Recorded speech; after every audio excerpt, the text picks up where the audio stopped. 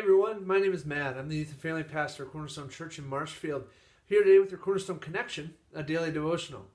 So friends, we are in the Old Testament book of Ruth today. We started that a couple days ago. Yesterday was Ruth chapter 2, and we're looking at Ruth chapters 3 and 4 today. Now, before we get to the text, I just want to ask you a question. When people hear your name, all right, when they hear Jim Jones, or they hear Sue Smith, whatever your name is, or they hear Matt Korth, what comes to mind for them? What do they think of? What are you known for? Maybe is the best question to ask. Well, today as we get into Ruth chapter 3, we find out what Ruth is known for amongst the townspeople. And on top of that, what we're going to find out is the kind of person that Boaz is as well, if we don't already have a glimpse of that from Ruth chapter 2. So just to catch you up, in Ruth chapter 2, Ruth has met Boaz as she's been gleaning in his fields in order to provide food for herself and for her mother-in-law, Naomi. And she lets Naomi know this, and she lets her know that, hey, I've been in the fields of Boaz. And Naomi goes, he's our kinsman redeemer.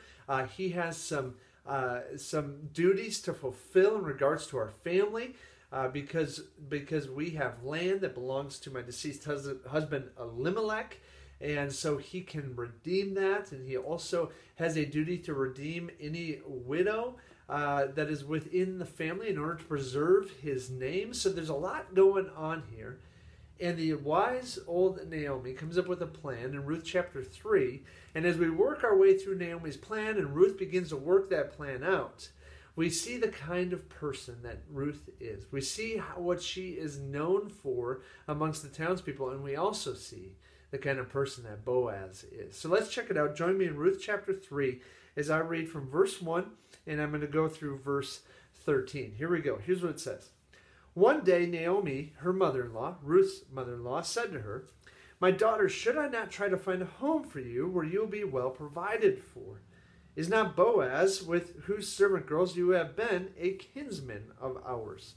Tonight he will be winnowing barley on the threshing floor.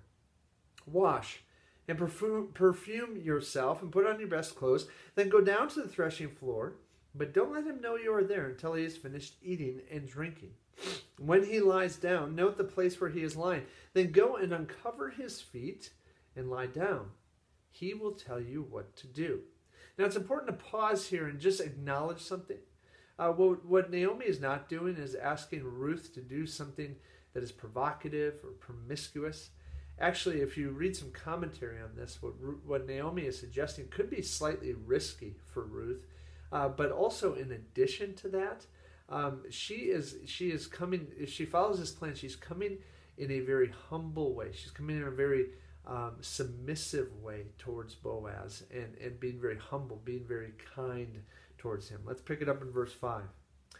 "I will do whatever you say," Ruth answered.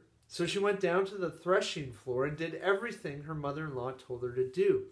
When Boaz had finished eating and drinking and was in good spirits, he went over to lie down at the far end of the grain pile. Ruth approached quietly, uncovered his feet, and lay down.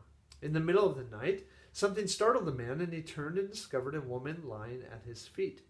"Who are you?" Remember, it's dark. They've met before, but it's dark. "Who are you?" he asked. "I am your servant Ruth," she said. "Spread the corner of your garment over me, since you are a kinsman redeemer." Verse 10, "The Lord bless you, my daughter," he replied. "This kindness is greater than that which you showed earlier. You have not run after the younger men, whether rich or poor.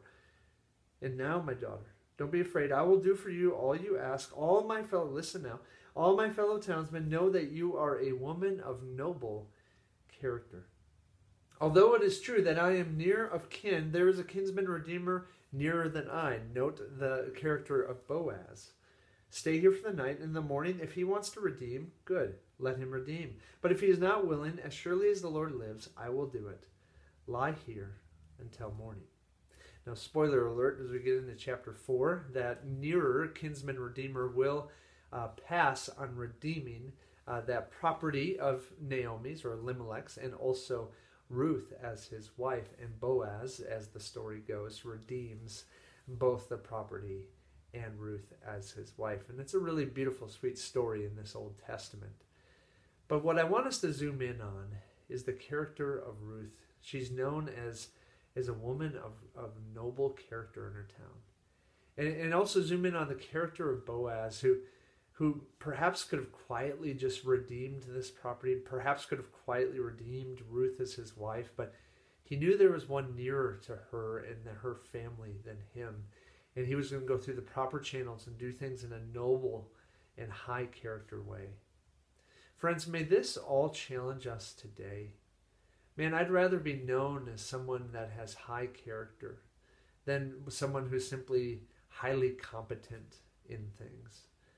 Friends, may we invite God to examine our hearts, to examine our minds, to examine our lives at home, at work, out in the community, and allow Him to examine us and reveal to us our true character.